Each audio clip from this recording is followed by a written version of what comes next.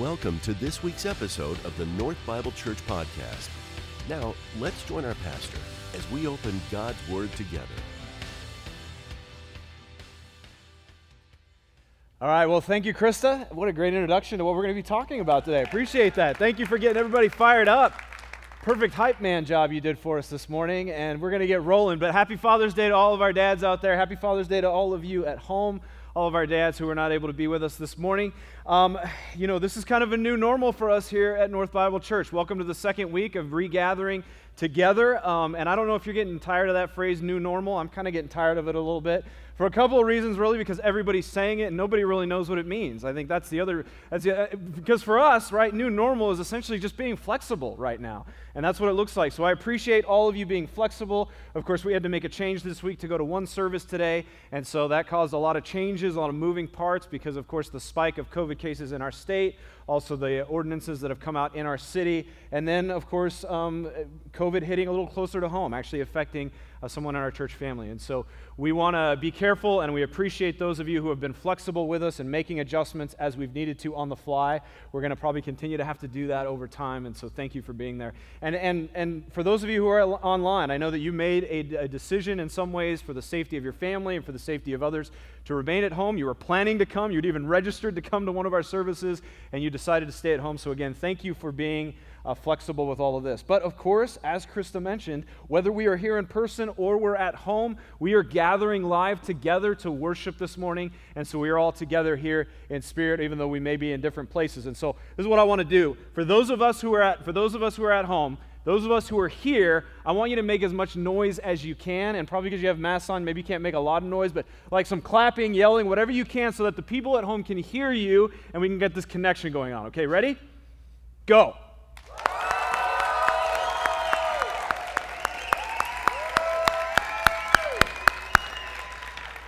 Very good. Thanks. Good job, guys. We love you guys at home. Again, thank you for joining us. All right.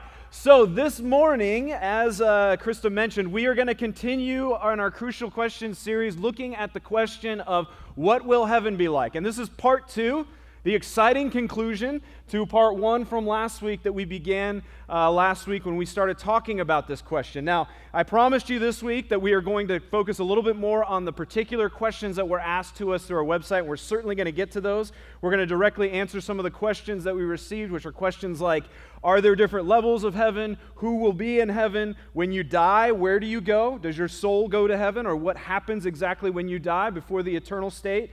Do some people get bigger mansions and rewards in heaven than others? In heaven, will I still be me? Will people be distinct? Will I be able to recognize other people who are there? Will I be able to see loved ones? That kind of thing. Will animals populate the new earth/heaven? And what will we do in heaven? Will we eat and drink? Will we enjoy work? Will we enjoy hobbies? What will a day in the life of heaven actually look like? So we're going to explore those questions a little later in the message, and we're going to probably hit on a couple of more as we go through as well. But I want to be careful, as we were last week, to lay a biblical groundwork for what we are looking at when we talk about heaven. Because as we provide these answers to these specific questions, I want to be careful. I don't want it to just be kind of answering questions in a kind of like a trivial manner about what these things might be like. Instead, what I want to do is to allow you to have, I think more importantly, what we're doing over these couple of weeks is to allow you to have a biblical framework or a biblical imagination, as we called it last week, because it's going to enable you then to be able to get into the scriptures yourselves and to make those decisions and to kind of cultivate what is it that the Bible actually has to say. And I think it's the difference between giving someone a fish and teaching someone to fish, right? You give someone a fish, they eat for a day. You teach someone to fish, and they'll eat for a lifetime. So I want to teach you how to fish through this rather than just giving you a fish. And it's the difference between when topics like this come up and people ask you questions about what heaven is like and what your hope in Jesus is all about. It's the difference between you saying, well, my pastor said this or my pastor said that versus, well, the Bible says this and this is what I understand this to be saying, okay? And maybe you see the difference there. And I definitely want us to be in that second category as much as we can, because honestly, you can just Google all these other kinds of answers if you need to, right? And so what's more important is that we build a biblical foundation and a biblical imagination. So to that end, we're going to spend some more time this morning developing the framework that we built last week. If you remember last week, the big takeaways we had at the end of the message were 3 key characteristics that we know that are going to be a part of heaven according to Scripture. And the first one is that heaven, and we're talking about heaven, we're talking about the eternal state, is a place for God's dwelling. That it's going to be a physical place that God establishes so that he can dwell with us, as we dwell with Father, Son, and Spirit for eternity as God's people. Secondly, heaven is a place with God's blessing. So that many of the things that we see today that we interact with in life, that we call blessings, the best moments in life, the best experiences we have, even the best people in most cases, especially if they're Christians, we will get to experience to another degree in heaven. Now, we don't know exactly what those things will look like. We'll hit on some of them this morning. But those are the blessings of God that will flood throughout the entire new earth, new heavens and new earth, that we call the eternal state. And then third, heaven is a place of God's glory. We talked last week about the word glory meaning weight. This will be the substance of the weight of the glory of God, his presence, his character, his splendor everywhere, and in everything that we do and everything that we participate in. What a wonderful, beautiful thing. So we want to make sure that this is the grounding from where we can leap. You can think about those 3 characteristics kind of as fence posts.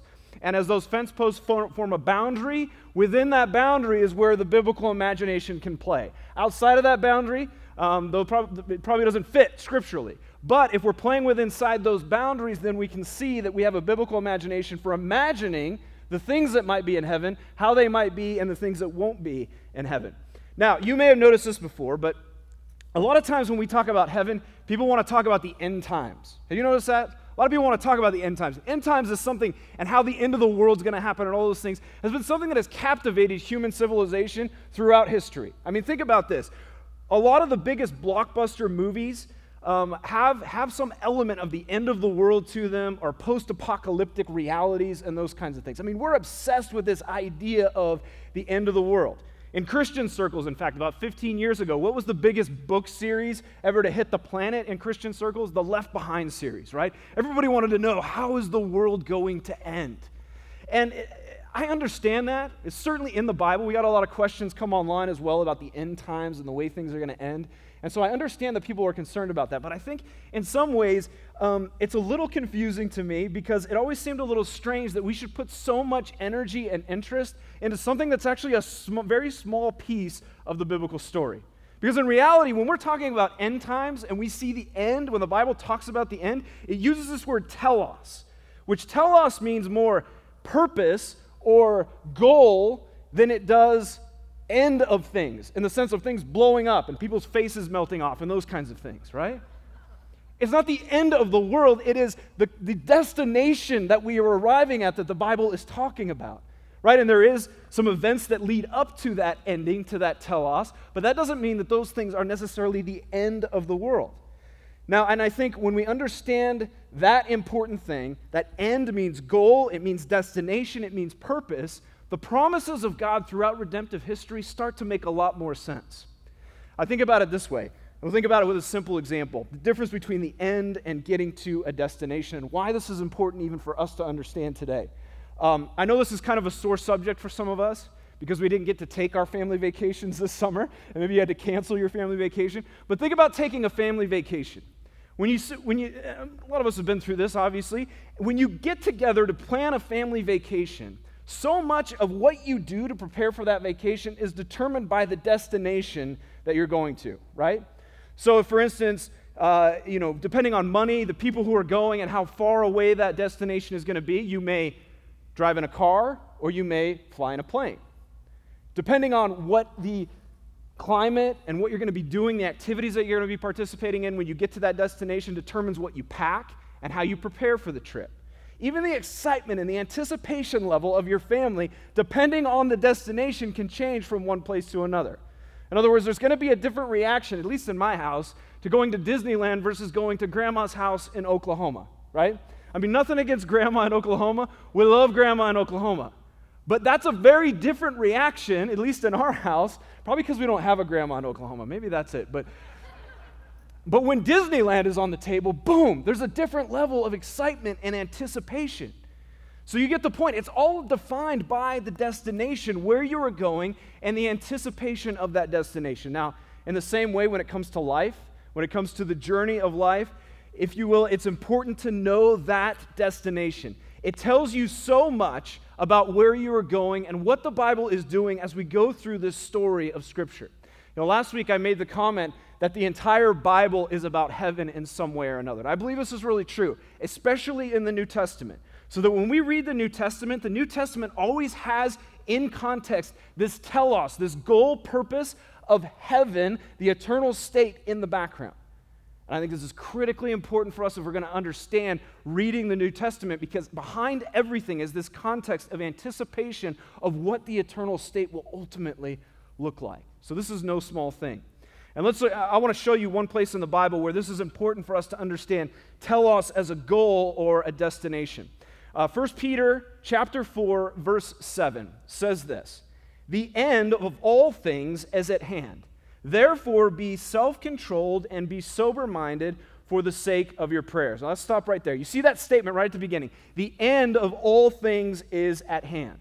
Now, if we were to read this as the finality of all things, as the blowing up of all things, as the burning up of all things is at hand, is here with us, this doesn't seem to fit the context very well. Especially when you read the rest of the verses here, which are all about the ways that we should be living ethically. We need to be loving one another, serving one another, showing hospitality. Peter goes through this whole list, right? But if we read into this understanding that this is the goal, the end of all things, the goal of all things, the purpose of all things, it changes really how this is understood, and I think fits much better the context. We continue in verse 8. It says this: "Above all, keep loving one another earnestly, since love covers a multitude of sins. Show hospitality to one another without grumbling.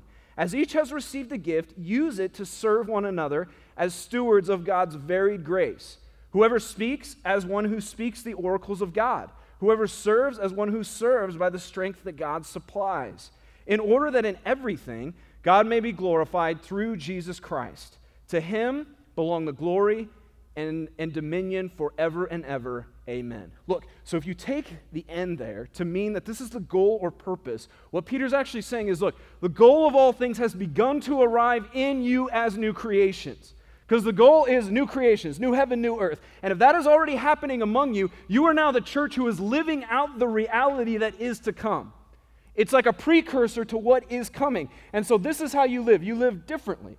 You live in a way that you love and you serve one another and you provide hospitality. And by doing these things, you bring glory to God, which is pointing ultimately to what the eternal state will look like. And so in light of the destination, this is now how you live in ramping up towards what that destination will be.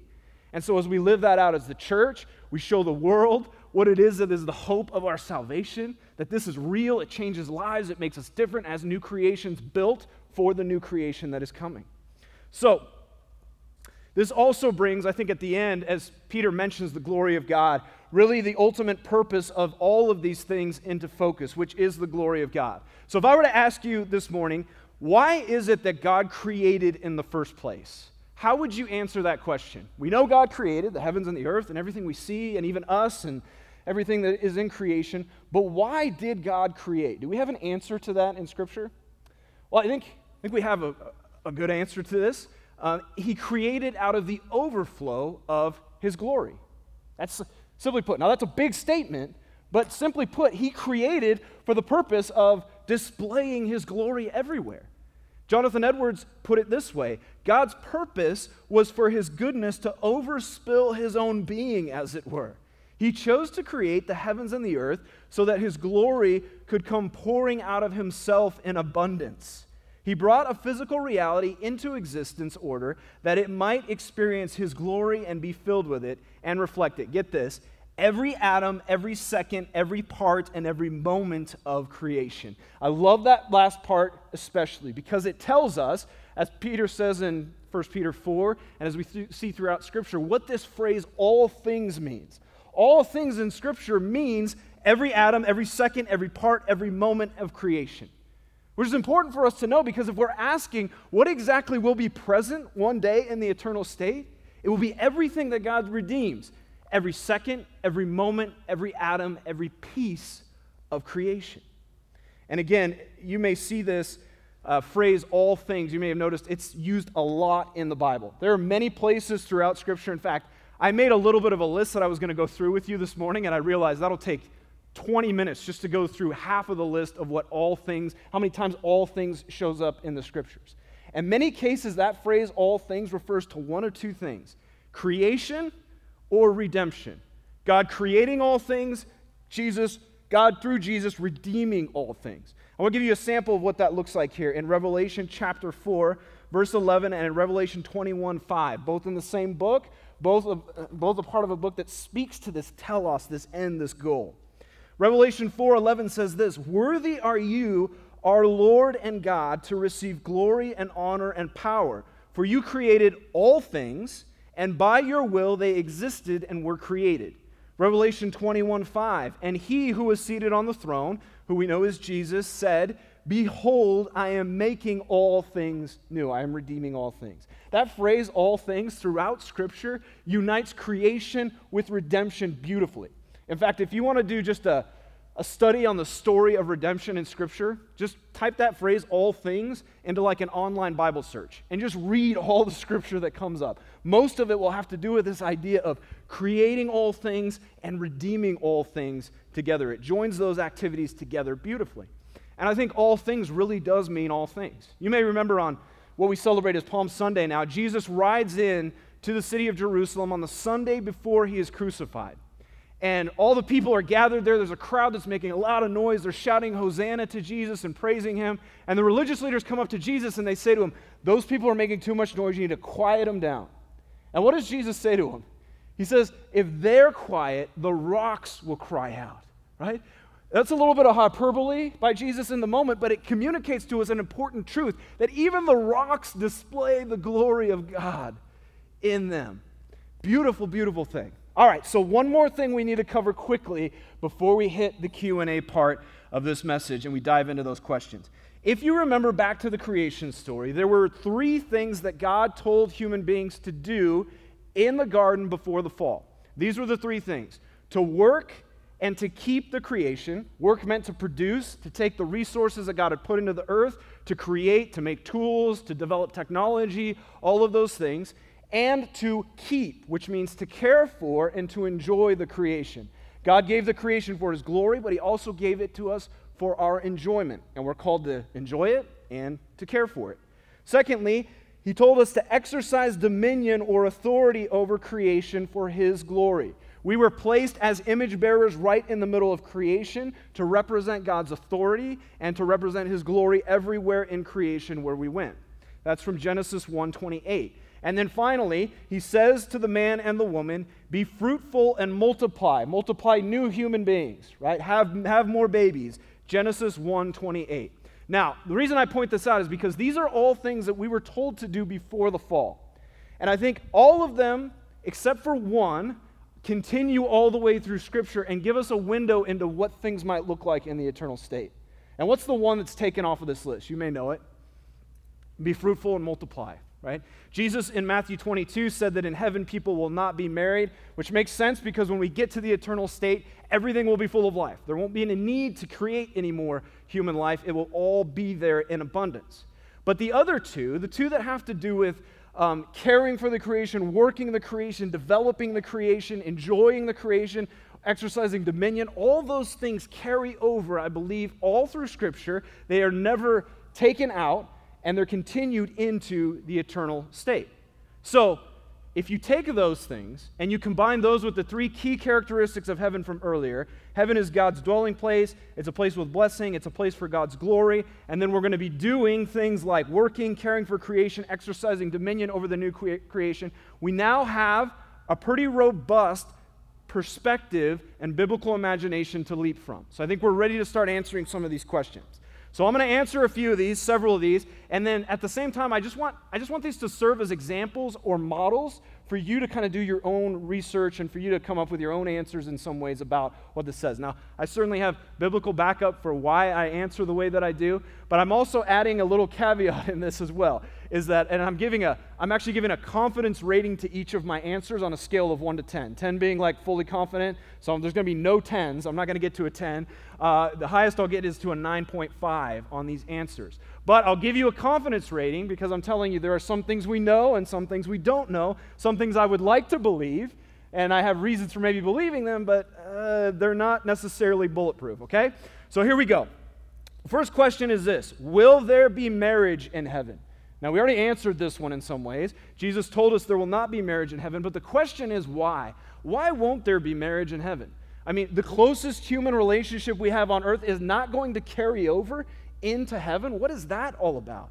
Well, this is the reason, and the reason goes back to the ultimate purpose of marriage. I always like asking married couples what the ultimate purpose of marriage is according to the Bible, especially Christians, because almost every time they get it wrong, and then I get to laugh, and then I get to seem smart by giving them the right answer. But also, this is another thing, and this is especially funny in premarital counseling. I've just done a lot of premarital counseling, right? And you get these couples who are mostly in their early 20s, and they're so in love with each other, and all they can see is like love as they look at each other, and their entire world is just about how much they love this person. And you bring them into the first counseling session, and the first question I ask them, all right, give me the biblical purpose of marriage. And the air just lifts right out of that room, right? But you'll hear them, and they'll answer mostly selfish answers, if I can be honest. Women will typically say something like, well, he makes me happy, or he makes me laugh, or he lets me be myself, I love his sense of humor, whatever it may be. And then guys are worse. They're not nearly as nuanced in this. Guys will usually want to say, I know in like 9 times out of 10, well, she's hot, that's why I'm marrying her. But then they realize like they're with a pastor, and so they'll say something like, well, she's beautiful inside and out. Which really just means, well, she's hot, that's why I'm marrying her, right? 22-year-old guy, that's all he's really thinking about.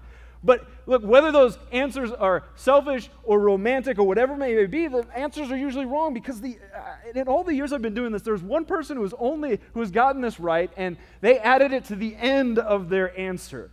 But it is this: the Bible tells us the reason why marriage exists, according to Ephesians 5, is that it models and pictures Jesus' relationship with the church. That's its ultimate purpose. And so we don't need marriage in heaven because the fulfillment of that picture will be all around us everywhere. This is why when John sees the vision of the eternal state in Revelation, he sees the wedding celebration of the Lamb, because Jesus is joined with his church, and the entire environment, worshipful, as Krista was talking about earlier, as we worship together in the multitudes, it's going to be one big wedding celebration for all of eternity because Jesus has been united to his bride. And as we look back and we see all of the marriage imagery throughout the Bible and the importance of wedding celebrations, it just makes sense. All of this is building up to that climactic moment. So, the questions that we typically get about this as we talk about marriage and those kinds of things, right, we get to see is really the union of Jesus with his church. There's not going to be marriage union anymore in the same way, but there will be a marriage union of Jesus with his church. So my confidence level on that one is a 9.5. I can't say 10, but as close as I can, 9.5, no marriage in heaven. All right, second question: what will we be like in heaven? Will we recognize other people? What will our bodies be like? Well, we covered this fact last week that we will have physical bodies in a physical place in the eternal state called heaven, or as the Bible calls it, the new earth as a physical place. But what will our physical body look like? Well, I think we actually have a good model for this. We have Jesus' resurrected body being described for us in the Gospels. And because 1 Corinthians 15 tells us that Jesus is the first fruits of the resurrection, and Paul actually uses this as an example of what our resurrected bodies might look like, we can look into this a little bit more. And fortunately, the gospel writers do present us with a few things about what Jesus' body looked like. After Jesus was resurrected, he was with the disciples for 40 days, and a few things happened there. The gospel writers tell us that Jesus was recognizable to his disciples at times and unrecognizable to his disciples at others. And I think what this hints at is that in a lot of ways our bodies are going to be the same as they are now, but they're going to be unrecognizable in a lot of ways in the sense that they'll be different and glorified. Now, remember, Jesus had to open the eyes of his disciples to recognize him, but that doesn't mean that he wasn't something that wasn't human, right? They didn't look at him and be like, well, this is something completely different than what we remember Jesus being. They looked at Jesus, they recognized him, and they saw Jesus as who he was, as a human being with a physical body.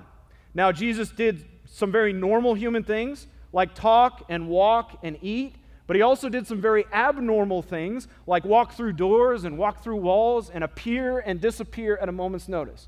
Now, we don't know how much of that has to do with the fact that he is the Son of God, after all, and he is divine, so maybe we might not have that same kind of interaction with physics, but I think physics will be a little bit different, and I think the fact that our resurrection bodies will be so different physically, it will, we'll be surprised at some things that we'll be able to do. Will we fly? I don't know. But it's not impossible that we won't, right? Those kinds of things. But again, this is the important thing. The disciples recognized Jesus, and they saw him as himself, which I think points to the fact that we will, first of all, be distinct people, and that we will recognize our loved ones and our friends when we move into the eternal state. And that relationship that was built here will carry on into eternity and will continue to be built upon, right? And so, but it'll be different. It'll be as brothers and sisters in Jesus' kingdom. It won't be full of jealousy and insecurities and hang-ups and identity issues and all those things that harm human relationships right now. But we are told in Scripture that we will also be fully transformed into the image of Christ in the eternal state. John tells us when we see him, we will be like him, which I think includes a sinless version of ourselves, having the effects of sin removed from our bodies, no more disease, no more chronic illness, which I believe includes things like disabilities, missing or undeveloped body parts, physical and mental illnesses, addictions, all those kinds of things. Johnny Erickson Tada, who is a Christian author and speaker, well-known Christian author and speaker, but also a quadriplegic. She became a quadriplegic when she was 17 as a result of a diving accident. She says this when she thinks about how her body will be affected in the eternal state. I can still hardly believe it. I, with shriveled bent fingers, atrophied muscles, gnarled knees, and no feeling from the shoulders down, will one day have a new body, light, bright, and clothed in righteousness, powerful and dazzling. Can you imagine the hope that gives someone spinal cord injured like me? Or someone who is cerebral palsied, or someone who has or brain injured, or multiple sclerosis? Imagine the hope this gives someone who is manic depressive. No other religion, no other philosophy promises new bodies, hearts, and minds. Only in the gospel of Christ do hurting people find such incredible hope. Man, that's amazing. Now, we know that Jesus died in his early 30s. Does that mean we're all going to be in our early 30s in the eternal state? I don't know. I hope not, because my athletic peak and my physical peak was more in my early 20s. And I hope to beat Wes Buchanan someday in basketball in the eternal state. And so I need to be about 22. And if Wes is 40, I think I can beat Wes in basketball. So I'm looking forward to that. But seriously, though, I mean, if you think about what our bodies are going to look like, I think, imagine this. The most beautiful, strongest, most fit person you have ever seen on this earth is still a product of the fall. Randy Alcorn puts it in perspective. He says, look, if we saw Adam and Eve in the garden, the majesty of what they look like would take our breath away just by looking at them. On the reverse side, at the same time, if they saw us, they would pity us. Right? So let that just be a reminder. If you need an antidote for vanity at some point in your life, just imagine Adam and Eve seeing you and pitying what you might look like, right? Or whatever. I don't know if that helps or not. But anyway. But as Randy Alcorn says, the sinless beauty of the inner person will overflow into the beauty of the outer person. We'll feel neither insecurity nor arrogance. We won't attempt to hide or impress. We won't try to look beautiful. We will be beautiful. Look, sign me up for that. I'm all on board with that. Confidence number in that answer is an 8 for me. So, next question. We know we have physical bodies, but will we eat and drink in heaven? I think this is an emphatic yes, and I'm really confident about this answer because food and drink are a big deal in the Bible. If you haven't noticed that before, notice all the festivals and the feasting and the food and drink that's going on. And we realize that, especially in the ancient world, and this is still true today, that food and drink is more than just about nutrition and feeding us so that we're healthy. Food and drink has to do with the enjoyment of food and drink. It has to do with the enjoyment of sitting down at the table with other people and enjoying a meal, the fellowship that goes on there. We see Old Testament festivals all throughout the Old Testament. We see this pointer of Jesus who sits down and institutes the Lord's Supper with his disciples in the middle of the Passover meal, pointing to the wedding feast of the Lamb for eternity. All of these things are encapsulated by food and drink. And I think we also know that Jesus ate fish with his disciples in that 40-day period after he was resurrected. All of these things. And so what I think will be beautiful is that we're going to be able to just enjoy the taste of sharing, enjoy the taste of food and sharing a meal with other people. Now, what we'll eat, I'm less confident about. I don't think we're going to need to eat to satisfy hunger or nourish our bodies. I think eating food will be more for the celebration and the joy of eating food and the tasting of food and those kinds of things. I hate to break it to you, but I don't think we're going to have meat. Those of you who are meat eaters in heaven, there's not going to be steaks because animals would have to be killed. I don't think animals are going to be killed in the eternal state. Yeah, I've just told you there's no steak and there's no sex in heaven. So hopefully this gets better though. So this is the thing. I really believe that even the best steak that you've had, the best steak that I'm a big steak eater, even the best steak I've had will be a distant memory compared to the food that we'll enjoy in heaven.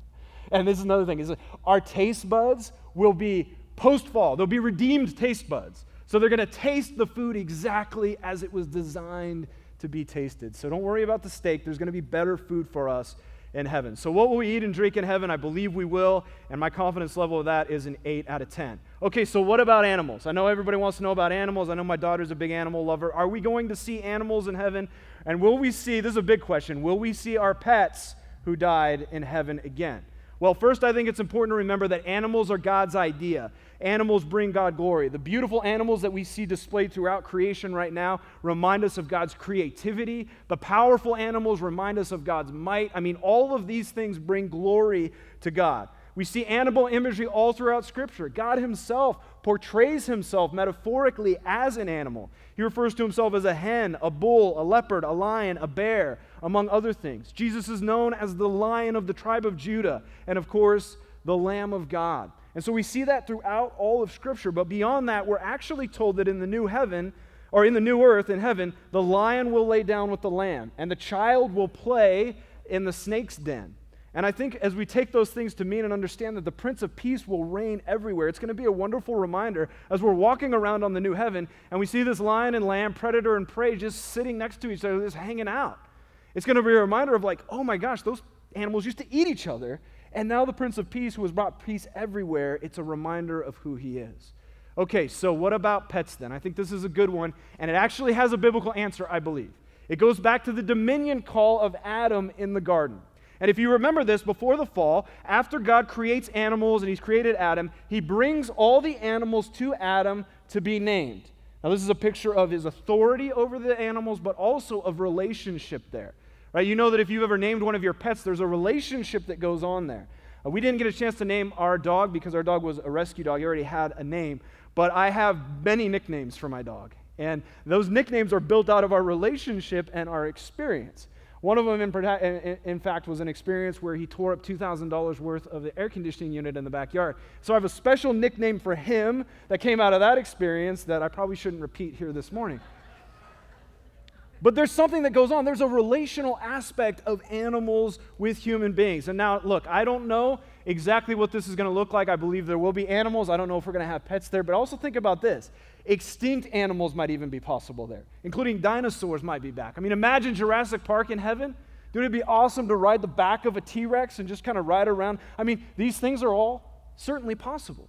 But get this, if that's not crazy enough for you, get this. There are some Jewish Bible scholars who actually believe that in the garden animals talked and that we will see animals talk again in the new earth.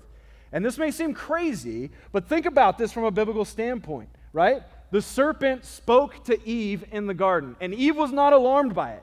She wasn't like, oh my gosh, why is this serpent talking to me? And Satan, of course, was trying to be very coy in the way that he tempted her. He didn't want to alert her to something being weird, so he wouldn't come to her as a talking snake if talking snakes didn't exist at the time.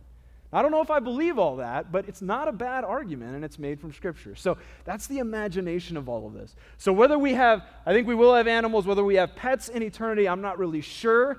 Whether our pets will talk to us, I really hope that happens, because I'm honestly still waiting for an apology from my dog about tearing apart that AC, and if he could tell me I'm sorry in heaven one day, that would make my day. So I'm still holding out hope for that. So confidence on animals. A 9.5, animals will be there. Pets about a 7, and talking pets, maybe a 4. All right? Okay, so here we go. Few more. with the time that we have left, I got to hit on these. First of all, what will we do in heaven? Will there be sports and entertainment? So what will a day in the life of heaven look like? Will we work? Will we enjoy hobbies? Will we discover new things, participate in sports, enjoy entertainment like music and singing and live shows and all those things? I think one thing to notice from the beginning of Scripture, the journey forward to the end of Scripture, is that Genesis 1 starts in a garden. Revelation 21, the end of the redemption story, ends with a city. And when you combine that with God's command to work and to keep the creation, I think there is a picture there, and I'm not alone in this. Many biblical scholars have latched onto this, and I agree with them, that there's some kind of development that happens from the garden to the new earth, and that how we've developed this world and how we work to create and create technology and develop technology will actually in some ways be redeemed and be carried over into the new earth. And that continued discovery and continued invention and continued development of technology and those things will continue on a daily basis in the new earth. And it'll be work without toil and work without thorns and thistles. It'll be the best aspects of what you love to do when you're working. And if you don't love your job, it's the best aspects of what you like to do in your hobbies. How will you use your gifts uniquely? They'll be unbridled in the new heaven and new earth because they'll be without thorn and thistle and absence of toil. So I think sports, yes. Entertainment, yes. Singing, all of that stuff. The things that God has given us as gifts will in many ways carry over and be redeemed in the new world, or in the new earth.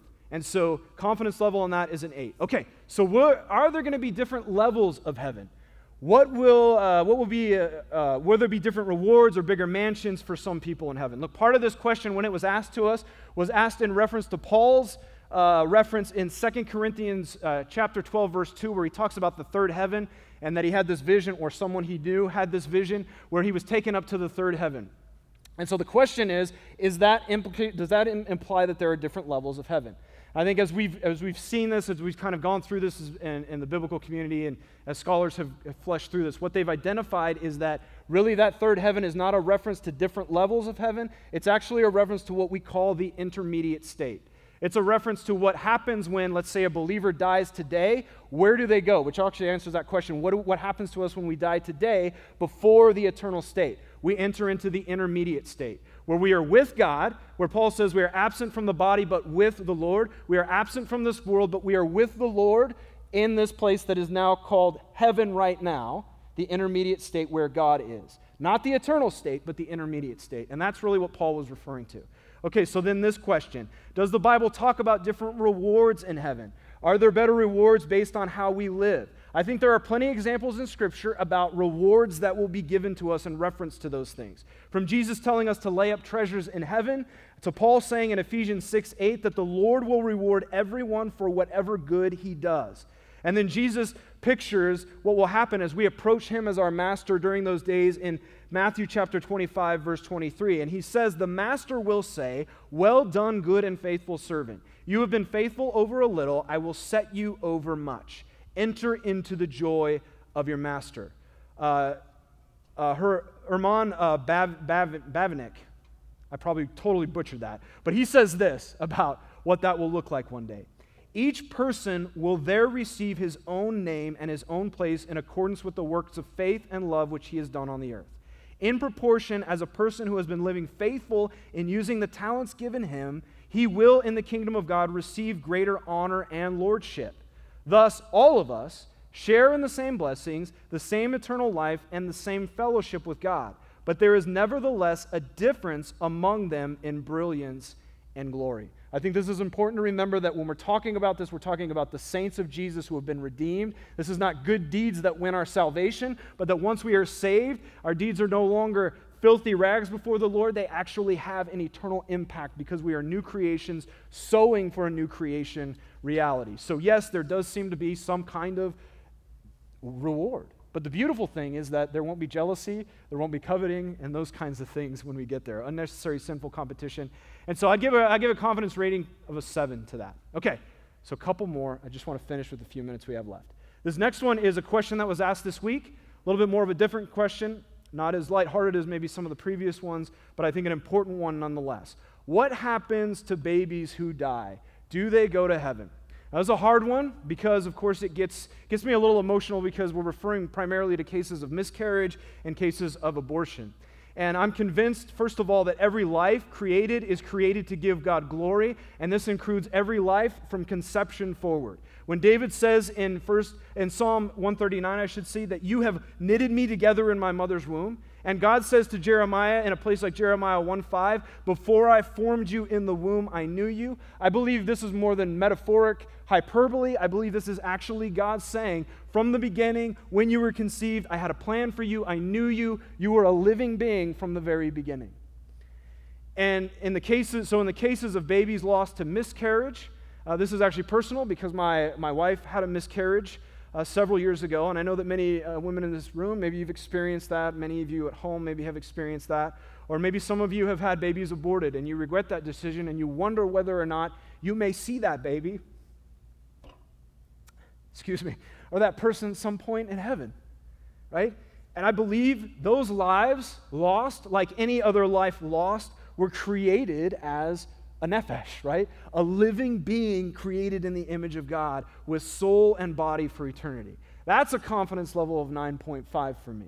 But where I would say I don't know is whether all of those babies who were miscarried or aborted will be with us and with the Lord for eternity. I would like to say yes. I look forward to meeting our 5th child someday. And spending eternity with them. But I can't say for sure. But what I can say is that the Lord loves that person more than I do, and that I understand that the shepherd knows his sheep and the sheep hear his voice. And since heaven is about God's glory, and there is nothing that brings God glory more than human beings who reflect God's image to creation, I think at least some of those children, and maybe all of them, will be in the eternal state with us. And without going into an age of accountability type discussion, I believe the same goes for babies and young children who have died after being born or at a very young age. So, finally, this is the last question that brings this kind of all together. Who will be in heaven? And I think the simple answer to this is those who belong to Jesus. In other words, those who have trusted in Jesus as their King and Savior, the one who died on the cross for your sin and for mine, to bring us back to himself and to reconcile us to God for eternity, to give us a hope and a future, and to make us people who are heirs of eternal life with Jesus. And so I think we'd be remiss if we left this subject without challenging you with this question. Do you belong to Jesus? Have you made that decision to place your faith in Jesus as your Lord and Savior? Because he is the only way, the truth, and the life to get to heaven, to be in a place where we can experience the redemption work of Jesus of all things and reign with him and be with him forever. And Jesus tells a parable about guests that will be at this eternal wedding celebration. And he says that only those who are invited and those who are on the guest list can come. There are no wedding crashers in heaven. You have to know the groom, who is Jesus, and you have to know his bride, who is the church, in order to be a part of that wedding celebration for eternity. So do you know the groom? Do you know the bride? There's a simple way to know. Is your allegiance to King Jesus and his kingdom, or does something else own your heart? Have you had a point in your life where you've decided, Lord, all that I've done to trust in myself and this world is over now, and I want to trust and follow you, Lord Jesus. And I confess that my sin has separated me from you, but that because you loved me, you died and rose again, so that through your grace and mercy, I could be forgiven, I could be reconciled to you, and I could be an heir of eternal life. If that doesn't describe you, I want to pray for you in a couple minutes when we close. And I want to pray that we've been talking a lot about like the confidence level, what heaven may look like. I want you to know beyond a shadow of a doubt that you'd have a confidence level of 10, that no matter what heaven looks like, that you will be there at that eternal feast one day. Let me finish with this. It's the reason why we went through this for 2 weeks. It circles back to the way I introduced this whole topic. And it's fitting because it's from the author of the book who I read 15 years ago, and it really changed my perspective on not only heaven, but my spiritual life. And it says this: like a bride's dreams of sharing a home with her groom, our love for heaven should be overflowing and contagious, just like our love for God. Our passion for God and our passion for heaven should be inseparable. The more I learn about God, the more I get excited about heaven. The more I learn about heaven, the more I get excited about God. If you lack a passion for heaven, I can almost guarantee it's because you have a weak, deficient, or distorted theology of heaven, or you're making choices that conflict with heaven's agenda. A robust, accurate, and biblically energized view of heaven will bring new spiritual passion to your life. And so I want to pray that for all of us, that this renewed vision of heaven, whether these past 2 weeks have just been a reminder of things you already knew, and maybe it relit a flame for a passion in the things that will come, or maybe you've learned quite a bit and it's stretched your imagination. And you're not sure how you feel about it, and you want to throw something at me because I said animals might talk in heaven, those kinds of things. That's okay. I want that to stretch you. And hopefully those things and that struggle brings you in the end what we really need, which is a greater passion for Jesus, a spiritual flame in us that'll boil over into eternity. Let's pray. Father, we pray this morning knowing that you have made a way for us through Jesus Christ, that it's because you loved us, and it's because you wanted to redeem us and reconcile us to yourself, that, Lord Jesus, you went to the cross on our behalf. That the penalty of sin would be paid and that we would be reconciled to God through the grace and mercy poured out on the cross. That we would be forgiven and given the righteousness of Jesus Christ. And Lord Jesus, that as you rose from the dead, you secured victory over death once and for all and over sin once and for all. So that even though we are imperfect right now and we're struggling through life, trying to imagine what it might look like one day to be a part of this wonderful place that you have prepared for us, Lord Jesus, as you said, I go to prepare a place for you, that where I am, you may be also. We trust in that promise, and we look forward to that day. And so, Father, I want to pray for anyone in this room or anyone watching online that may be in that place of trying to make that decision. What does it mean to belong to Jesus? And I pray, Father, that you would lead them to a place of acknowledging that although their sin had separated them from you, that in Jesus they can be brought back, to be reconciled and forgiven, and to receive the promise of new life for eternity as an heir. And Lord Jesus, we thank you that you have done that for us, and that you will be our King today and forever, and that you are making all things new. We thank you for the work and the truth and the promise that you are making all things new. We certainly need that right now. As Romans 8 says, creation groans out. We are literally hearing creation groan out on a daily, momentary basis all around us. And so, Lord Jesus, come. Come and make all things new. Maranatha, Lord Jesus. And God, we thank you that you have loved us so much, that this has been your plan from the beginning. That although we turned our backs on you and rebellious, you planned from the beginning that you would reconcile all things to yourself and you would make a place for us. We pray all these things in the one who makes it possible. In Jesus, amen. In just a moment, we'll rejoin our pastor for today's closing thoughts. But first, we wanted to thank you for tuning in. North Bible Church is located in Scottsdale, Arizona, and exists to equip all generations to love God, love one another, and love the world. For more information about North, please visit our website at northbiblechurch.com. Now, some closing thoughts from our pastor.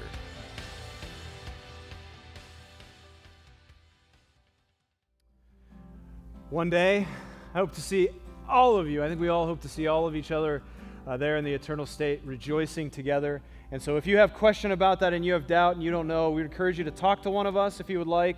We're available at any point, even if you just want to email us and talk about what it means to follow Jesus. And also, if you are at home and you know somebody who's a Christian, maybe somebody who sent you the link to watch the sermon online today, follow up with that person. Ask them, what does it mean to be a Christian? I don't know that I'm sure. And I'm sure they'd be happy to pray for you and talk with you about it. So be encouraged by that. I want to remind you that as we leave, we are doing things a little bit differently this morning, and we're in this place right now. And so what we're going to do is we're going to dismiss the room, wedding style, as we've called it, which means row by row from the back. And so our ushers will help you dismiss from the back row, starting to and going to the front. And then as you leave here this morning, remember we have a town hall meeting if you want to join us to discuss the upcoming budget for the fiscal year that starts in July. If you're a member and you want to be a part of that discussion and you want to vote, that would be the place to find us immediately following this service over in the theater room for the town hall. Thanks, guys. God bless you. Have a great week. We'll see you next week. Happy Father's Day. Thank you for joining us for this week's message. North Bible Church is located in Scottsdale, Arizona, and exists to equip all generations to love God, love one another, and love the world. For more information about North, please visit our website at northbiblechurch.com.